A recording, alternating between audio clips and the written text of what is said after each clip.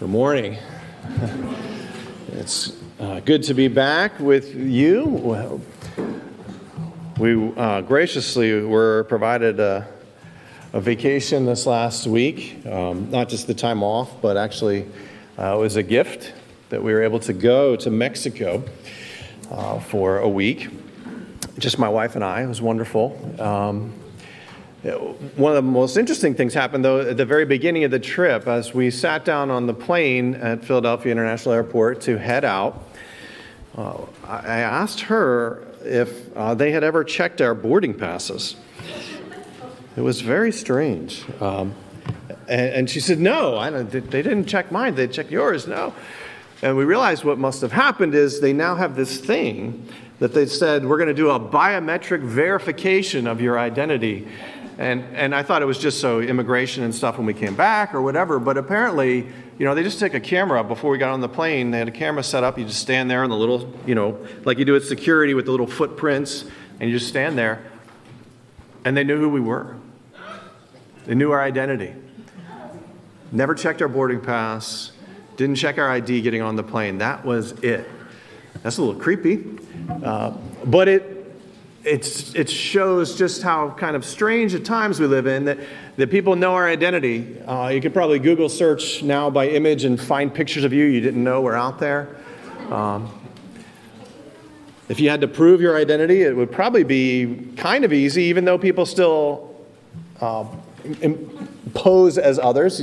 Some of you had texts claiming to be from me and saying, go get me a gift card. I'm about to visit someone in the hospital and I can't be disturbed, so please go, get $100 worth of gift cards and text it to me. I would never say that. That's not me. Identity theft is a real thing.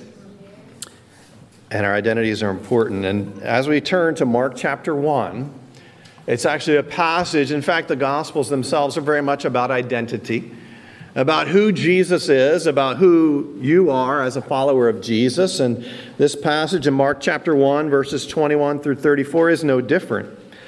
And in fact, it's about the response to Jesus proving his identity. It doesn't go into a lot of details about how he proves his identity, but he does prove his identity. He heals people, as Pastor Dave mentioned, the kids' message. He does authoritatively teach, and he shows who he is to be the good and powerful and loving King. And the passage before us wrestles not with who he is, but with who we are and how you respond to Jesus demonstrating who he is. And there's three different responses, and as we dig into the passage, I invite you to consider which one fits you and how you respond to Jesus, who is the King. Would you read with me here in God's Word, Mark chapter 1, verses 21 through 34. They, that is the disciples and Jesus, after he had called them, went into Capernaum, and immediately on the Sabbath he entered the synagogue and began to teach. They were amazed at his teaching, for he was teaching them as one having authority and not as the scribes. Just then there was a man in their synagogue with an unclean spirit, and he cried out, saying, "What business do we have with each other? Jesus of Nazareth, have you come to destroy us? I know who you are, the Holy One of God." And Jesus rebuked him, saying, "Be quiet and come out of him." Throwing him into convulsions, the unclean spirit cried out with a loud voice and came out of him. And they were all amazed. So they debated among themselves, saying, "What is this? A new teaching. With authority, he commands even the unclean spirits, and they obey him." Immediately the news about him spread everywhere into all the surrounding district of Galilee. And immediately after they came out of the synagogue, they came into the house of Simon and Andrew with James and John. Now Simon's mother-in-law was lying sick with a fever, and immediately they spoke to Jesus about her. And he came to her and raised her up, taking her by the hand, and the fever left her. and she waited on them. When evening came, after the sun had set, they began bringing to him all who were ill and those who were demon-possessed. And the whole city had gathered at the door. And he healed many who were ill with various diseases and cast out many demons. And he was not permitting the demons to speak because they knew who he was. This is God's word. Father, would you meet us here today? Open our eyes, our ears, most of all, open our hearts to respond to who Jesus is, the good, powerful, and loving King. We pray in Jesus' name. Amen. So the passage emphasizes this authoritative teaching of Jesus, that the power he has when he speaks and when he acts, that his teaching just speaks into people's lives, that he has power over demons to cast them out. He's got power over disease to make it go away. He's just got power. Those last few verses emphasize even various diseases, demon-possessed folks. Jesus just exercises his authority over all of these things. And that word, in fact, authority that's used here is very similar to the word for power. It has to do with the ability to control or command. And there's often with it the idea of a rightness to it, a permission to do those things. If you think about a driver's license, that is a right. It gives you the authority to drive on the roads, that you then have permission to operate and control a motor vehicle. Jesus' authority extends way beyond motor vehicles. It extends to everything. That Jesus has that authority over all things.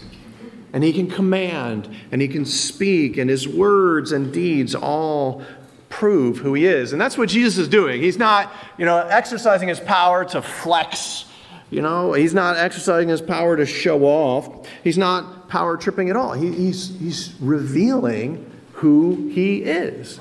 And he's doing these good things, healing people, casting out demons, setting people free, speaking the truth in love. Jesus is doing all of these things for the good of others. In fact, Jesus proves he is a powerful, good, and loving King by what he says and what he does. And we're not going to deal with that aspect as much. We hit that a couple of weeks ago. The idea that he is a good, powerful, loving King. But the issue here is, how do you respond to that? As Jesus demonstrates and proves that he's a good and powerful and loving King, how do you respond? And the only right response, the only sufficient response, is to serve him from your heart. And it's an interesting thing that happens as you understand, seeing the authority of Jesus and recognizing he's good and powerful and loving King.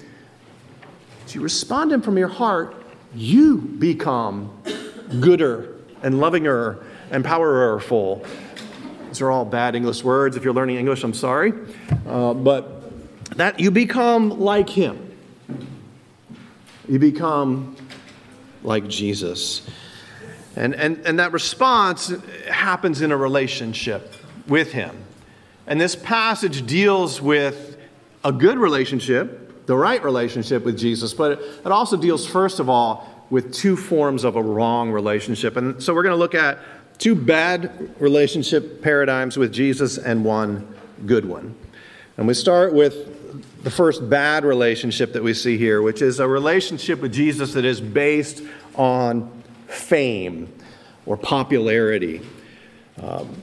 This curiosity that leads to crowds. Look at verse 21.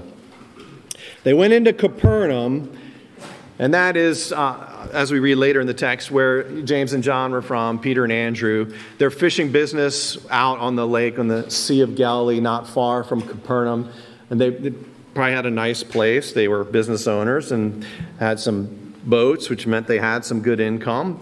And so they lived there in Capernaum. Jesus has come down from Nazareth, as the demon confesses, Jesus of Nazareth. And now he's kind of making Capernaum his home base. And in particular, it seems like spending time with James and John and Peter and Andrew's families. But here they come into Capernaum and they go into the synagogue on the Sabbath. We would think of it as a church service. Basically, God's people coming together to worship and to hear a message, and he began to teach. Verse 22, they were amazed at his teaching. He was teaching them as one having authority and not as the scribes. The implication is Jesus is explaining what the text meant without talking about tradition so much and this rabbi and that thing that was handed down, but saying this is what it means. Explaining the word with authority. And their response is, it says, amazement.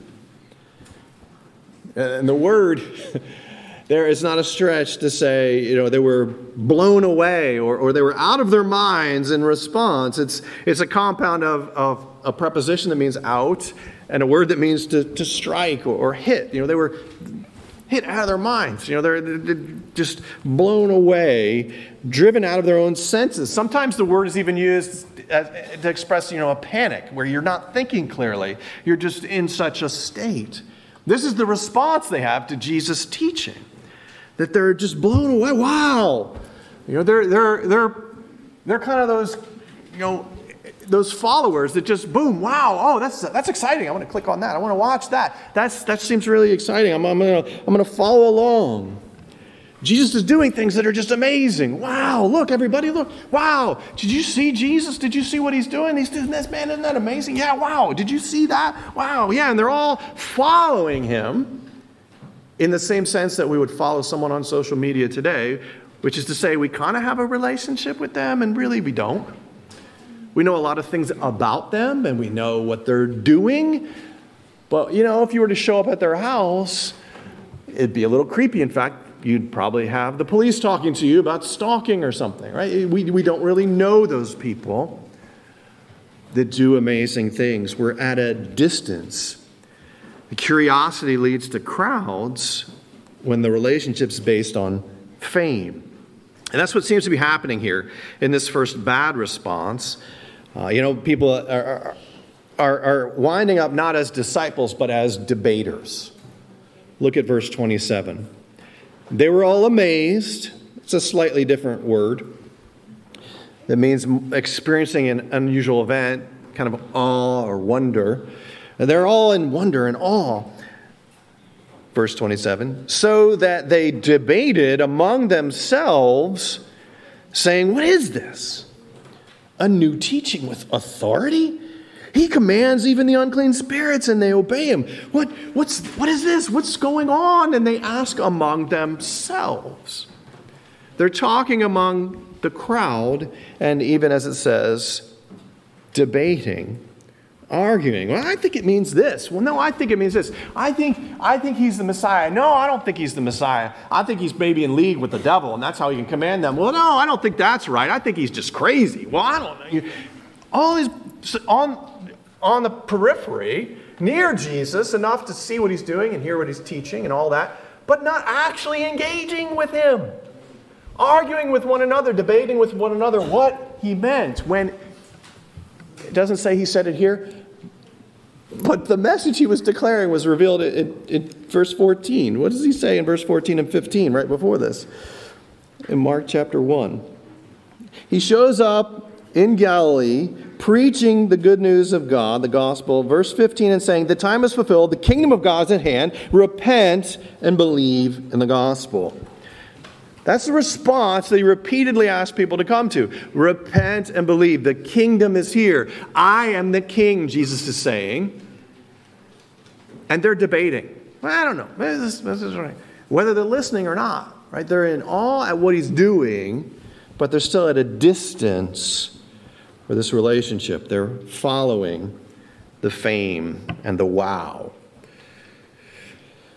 It's not experiencing him, but being somewhat near.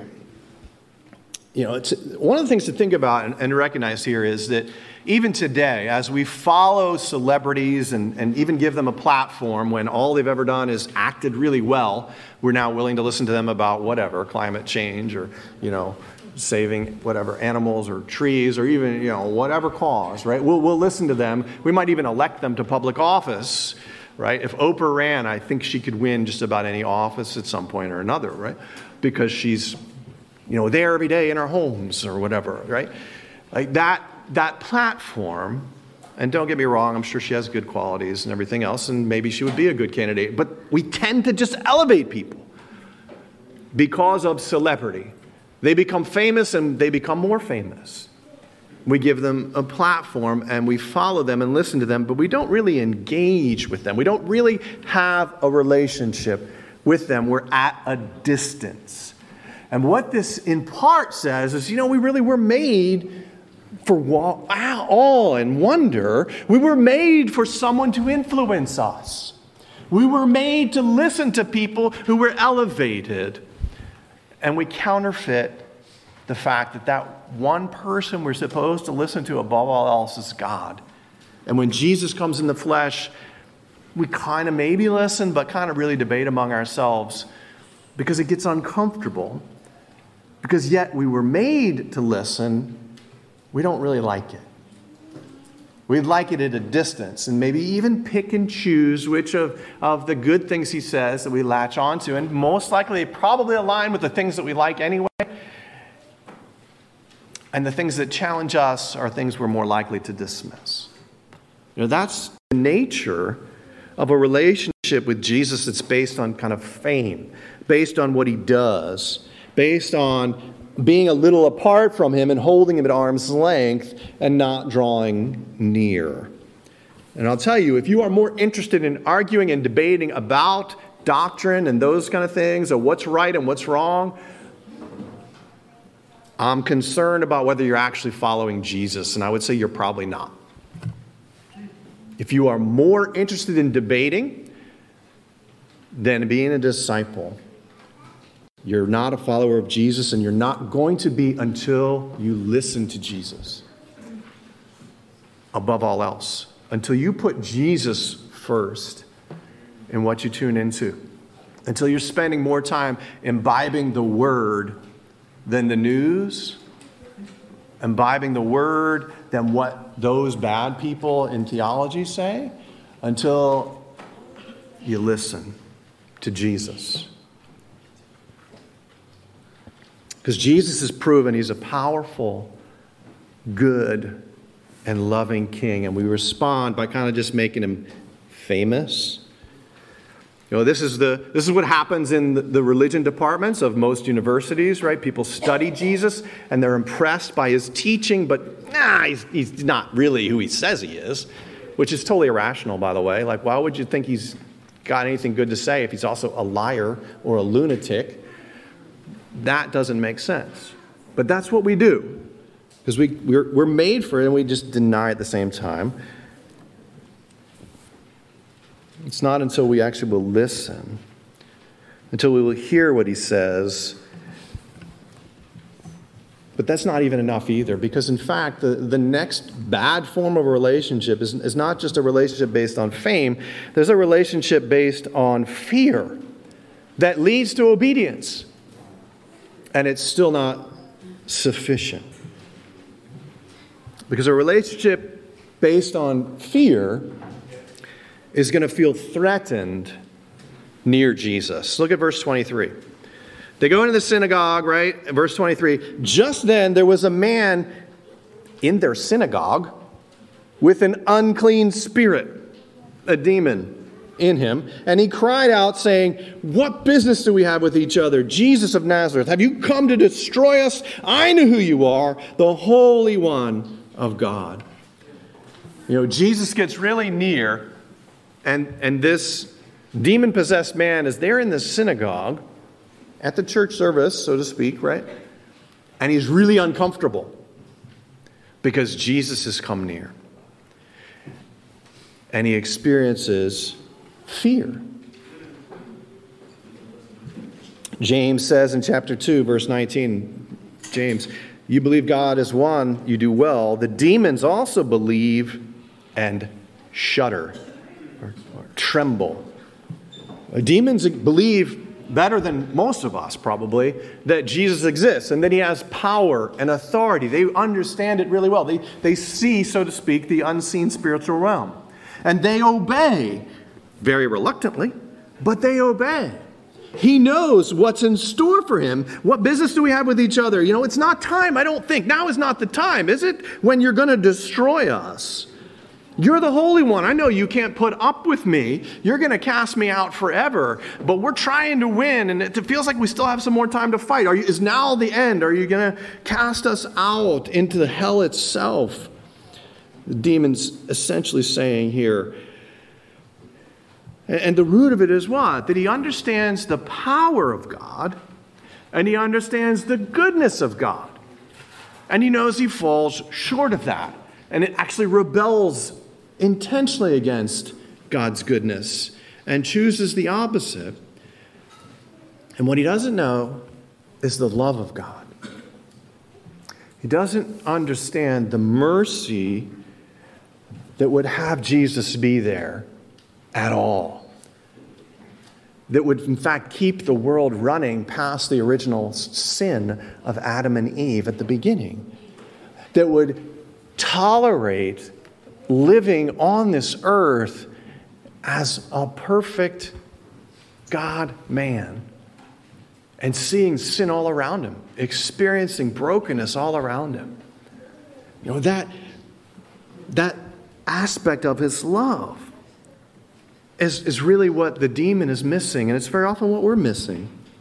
And I'll tell you, a failure to understand the love of God, along with his power and goodness, right? If you don't understand the love of God, then you're going to live in this place of fear, feeling threatened by Jesus.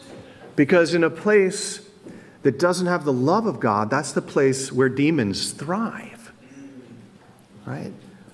It doesn't explicitly say this, but I think it says something profound about this particular synagogue congregation, that a demon felt comfortable there. He was there already when Jesus showed up. I have a feeling if he knew and looked at, the bulletin ahead of time and saw, Jesus is going to be the speaker today, I think he would have left. He was probably trapped. What do I do now? Jesus just showed up. If that's how you feel, if you don't know the love of God, that also goes along with his goodness, his moral perfection, that goes along with his power, his right and authority to judge, his ability to judge, right? If you don't have the love of God, you're going to have an unhealthy mindset. You're going to have a place where fear will flourish if you don't understand the love of God. Demons are not comfortable in a place where the love of God is known and exalted and rejoiced in. They're not comfortable in a place of grace and love. They can't fathom it. It makes them uncomfortable. It's a fictional work, but I'd encourage you sometime to read C.S. Lewis's Screwtape Letters. It's a fictional dialogue between an old experienced demon and his nephew, I think. He's trying to tell his nephew how to be a good demon, right? Against the enemy that they have, which is God and God's people. And he talks about the uncomfortableness of when those Christians start loving each other and listening to God. It's just a terrible place for a demon to be and to experience, right? They know God is holy. He's the Holy One. They know he's good morally, but they just don't understand his love. The scriptures say very clearly that there's no fear in love, but perfect love casts out fear. Fear has to do with punishment. And whoever fears has not been perfected in love. We love because he first loved us. It's in 1 John 4, 17 to 19. But that whole chapter just oozes the love of God and how it's so distinct from fear. and cast it out. In fact, when Jesus was on earth and he was talking about what people could do to you as you follow him and the things that we ought to be afraid of, he says in Luke 12, verse 4, I say to you, my friends, do not be afraid of those who can kill the body, and after that have no more they can do. But I warn you with whom you to fear. I will warn you whom to fear. Luke 12, verse 5. Fear the one who, after he has killed, has authority to cast into hell. Yes, I tell you, fear him. Now, wait a minute. Isn't that exactly what the demon's afraid of? Isn't that exactly the problem? Well, are we supposed to fear that one? Yes, and Jesus kept going. And this was his point. Luke 12, verse 6. Are not 5 sparrows sold for 2 cents? Yet not one of them is forgotten before God. Indeed, the very hairs of your heads are all numbered. Do not fear. You are more valuable than many sparrows. Fear is going to thrive where you don't understand the love of God. Fear is going to thrive and cripple you and lead you to bad places where you don't believe that there is value in you. That there is so much value in you that the Son of God himself would come into this earth and demonstrate who he is, not to flex and to show and to solve those particular problems and those tasks because they never would end, but to demonstrate who he is, that he is not only the powerful God, he's not only the good God, but he is the loving God. He didn't have to come, who didn't have to speak, who didn't have to put up with all of this, but chose to because he finds you valuable. That you're created in his image and you're broken and he wants to fix you. That you're afflicted and he wants to heal you. That you're going to die and he wants to give you life. This is the message. This is the good news. This is why Jesus is there and why a relationship based on fear is always going to feel threatened. And it will still obey reluctantly. Verse 25, Jesus rebuked him, saying, be quiet and come out of him. The language is very strong.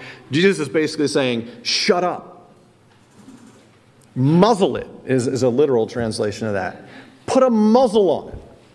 I don't encourage you to speak that way. He's Jesus. He does it in ways you will never do it, or I will never do it until glory. Okay? But that's the language here. He's like, shut it. And the demon shuts it. Come out of him. And the demon comes out, verse 26, throwing him, the man he was possessing, into convulsions. The unclean spirit cried out with a loud voice and came out of him. The demon obeys reluctantly. The demon obeys reluctantly because he's doing the math and the calculus and he's going against what he really wants to do, but recognizes he really wants less to go burn in hell forever right now and be destroyed. He'd like to go on a little longer doing the things that he likes to do. So he's going to put up with it and he's going to go ahead, but I'm going to show him my way out. I'm going to go kicking and screaming. You see that several times with demons when they are cast out by Jesus. They try to throw that little kid in the fire and they come out kicking and screaming, but they come out. That's a relationship based on fear. If you have trouble doing what God wants you to do, and you do it, that's good. But if it's out of a fear of consequences that God might get you, that's not good. The obedience that God desires for us is rooted not in that outward fear of consequences and understanding those rules externally, but in a transformed heart, in a character that wants to be like God, that wants to be good and have authority and power exercised well, and that wants to be loving because the heart understands the love of God that would reach into a heart like this. That response is one of a character transformation where there's a desire to obey, where the calculus doesn't have to happen in the mind to say, well, I'm afraid of that, I don't want that to happen, but says, God wants me to do this, and I'm afraid, and I'm concerned, and I don't know how it's going to turn out, but I'm going to trust him. because he's good and he's powerful, and above all else, he's loving. And a relationship based on fear is not going to be like that. A relationship based on fame is not going to be like that. It's only going to be a relationship, and this is our third one, the good one, a relationship based on faith. A relationship based on faith. Serves from the heart. Verse 29, immediately after they came out of the synagogue, they came into the house of Simon and Andrew with James and John. And verse 30, Simon's mother-in-law was lying sick with a fever, and immediately they spoke to Jesus about her. Verse 31, and he came to her and raised her up, taking her by the hand, and the fever left her, and she waited on them. The word there for waited on them is diakoneo, same word from which we get deacon. It's often translated minister or serve. It's from the idea of waiting on tables and taking care of people in that way, which is probably more literally how it's intended here. But the response is similar, right? This is the response. When God works in your life, whether it's to physically heal a disease, or to set you free from a particular sin, or to bring you into a relationship with Him that's based in faith, when you experience that yourself, when you find that personally, that relationship is going to transform you. That relationship based on faith is going to be a personal experience. It's going to be something that works deep down where you're going to become more like Jesus. You will become a better person. You will become more loving. You will use your gifts, your authority, your power, whatever it may be, for good, for the good of others. That's the way it works. A relationship based on faith turns to Jesus, trusts in Jesus, and turns away from everything else that competes with Him. It's not rooted in fear. It's not rooted in I kind of want to hold Him at a distance. It sells out. It draws near despite the fear. It goes beyond just a distant association into a personal, intimate relationship with Him. Rooted in the fact that it believes Jesus is King based on what He says and what He does. Some of this is hard for us to grasp when He heals her instantaneously, right? Like we have how many people right now that are in nursing homes and getting rehabs or whatever. It's like, oh, they had the surgery. Now they go to the next step, whatever. Jesus just like, boom, healed, right? She didn't need any recovery time. She was probably healthier than she was before she had the fever, right? And boom, what's the response? Just start doing the stuff you were made to do. To serve other people, to serve Jesus. He proves who He is, this powerful, good, and loving King who just has come for this very reason, to enter into a relationship with you, not to be the hero of your Bible stories, not to be the one that you try to be like, not the one that you know all the things He said and you try to do them in your own strength. He came to have a relationship with you. He came for you to put everything that you have, to put your complete trust in Him and nothing else. To say, you know what, I don't know where I'm going, I don't know what I'm doing, but I know Jesus is good. And He's only going to do what's right. And I know He's powerful, so that even if it costs me my life, He will raise me from the dead. I know that because He's loved me so much that He came from heaven to earth to live perfectly, to suffer horribly, even under the power of death, and rides victoriously, and has sent His Spirit into my heart that I might listen to Him, that I might be conquered, that authority of Jesus would reach deep down right here. And I'm finding it not as hard to come and worship Him with His people because I'm not afraid of Him. I'm rejoicing in the love that He's shown to me. I know that, I've messed up. And so has everyone else, if we're honest. And that the grace of Christ reaches even that. The blood of Jesus is sufficient. Whatever it is you've done. And He knows it better than you do. And he's come anyway to love you and to bring you into this relationship with him, to trust him with that. Trust him with your reputation. Own your sin and your junk. Ask for help. Don't wait until she kicks you out. I wish I was kidding. Don't wait. Don't wait until you feel like you have to kick him out. Get out. Talk to Pastor William, Pastor David, me, one of the elders. Don't fight it on your own. Find at least a couple of other mature Christians you can share your burdens with. No matter what they are. I'm not saying just anybody. Use some discernment.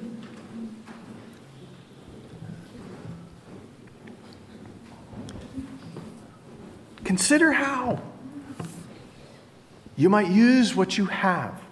Your limited sphere of authority, the goodness that God is working in you to demonstrate his love to other people.